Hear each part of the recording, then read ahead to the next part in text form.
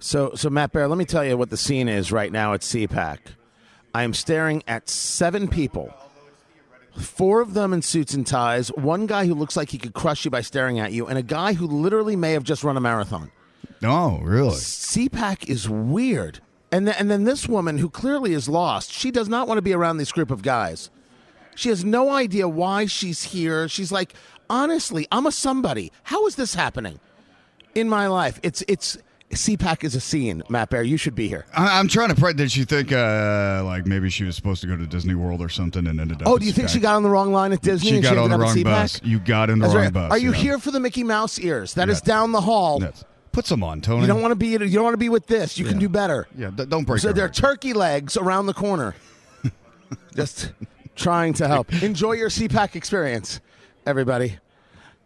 Honestly, Matt, it's all gone to hell. Big giant turkey legs around the corner. I'm going. It's all gone. I know I'm supposed to do weather. It's cold. There's some ice. American Standard Heating Weather Center. The time 6:37. I'm getting advice here. At CPAC, guys, welcome back. Tony Katz, great to be with you at 93 WIBC.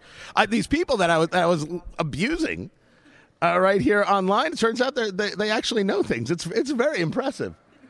It really and truly is. CPAC is a strange world because you miss out on how many people are in these really specialized, unique niche, and there's this man who's about to go on a radio show next to me, Will Hild, and what's the name of your group again? Consumers Research. Okay, you've never heard of Consumers Research. I immediately thought of Consumer Reports. I'm like, thank goodness someone's going to tell me which refrigerator to buy. But that's not what you do. You do a whole thing about. Sit down for a second. You tell people you're having a whole conversation about capitalism here? Consumers Research is the nation's oldest consumer protection organization. We were founded in 1929, and we have a 90-year history of standing up for the consumer in the marketplace and amplifying their voice. And last year, we launched something called the Consumers First Initiative, which is a multi-million-dollar advertising campaign to name and shame companies that are betraying the American consumer by going woke, trying to distract from their failures in the marketplace by cozying up to woke politicians. My point is, A, that's certainly not the way the organization started.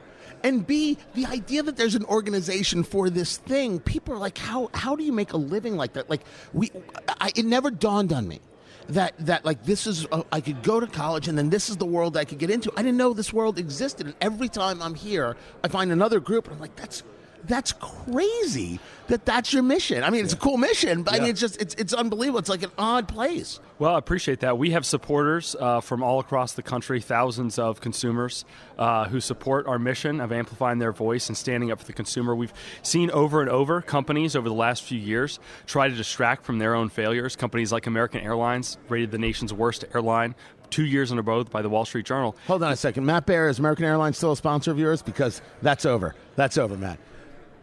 Sorry about that if I'm costing your money. No. Honesty is okay. Their CEO, Doug Parker, last year tried to distract from his 8-figure paycheck subsidized by the American taxpayer, funded by a taxpayer-funded bailout, by going woke, cozying up to woke politicians, and taking positions on Texas legislation dealing with election integrity that he knew nothing about. But the point is that that's not how you started in 1929. How did it become? I'm not opposed to what you're doing. Right. It's just, how does this become the message of what you're doing? Is it taking advantage of an opportunity, or is it seeing that the wokeism has created an issue? That's a great question. So obviously we didn't start off in 1929 doing this type of work. In fact, when we were founded, we were one of the first product review, we were the first product review organization in the nation. And so we had a magazine, Consumers Bulletin, that reviewed products and helped educate consumers on what products were safe, which ones were unsafe.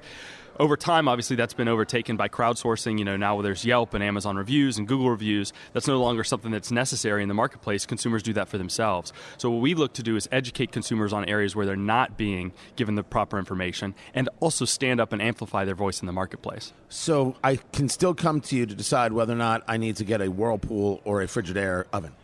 No, I would check Google reviews on that. I see. That's it. Give me the name of the organization again on the website. Consumers Research, and it's consumersresearch.org, consumersresearch.org. For the record, this was not planned at all. I just started abusing this group of people that walked by, and here it is. CPAC's an interesting spot. See what you get for picking on us? I honestly, I don't regret it. I think that's the key. Well, man, an absolute pleasure. It was great to meet you. Absolutely. Thank you so much.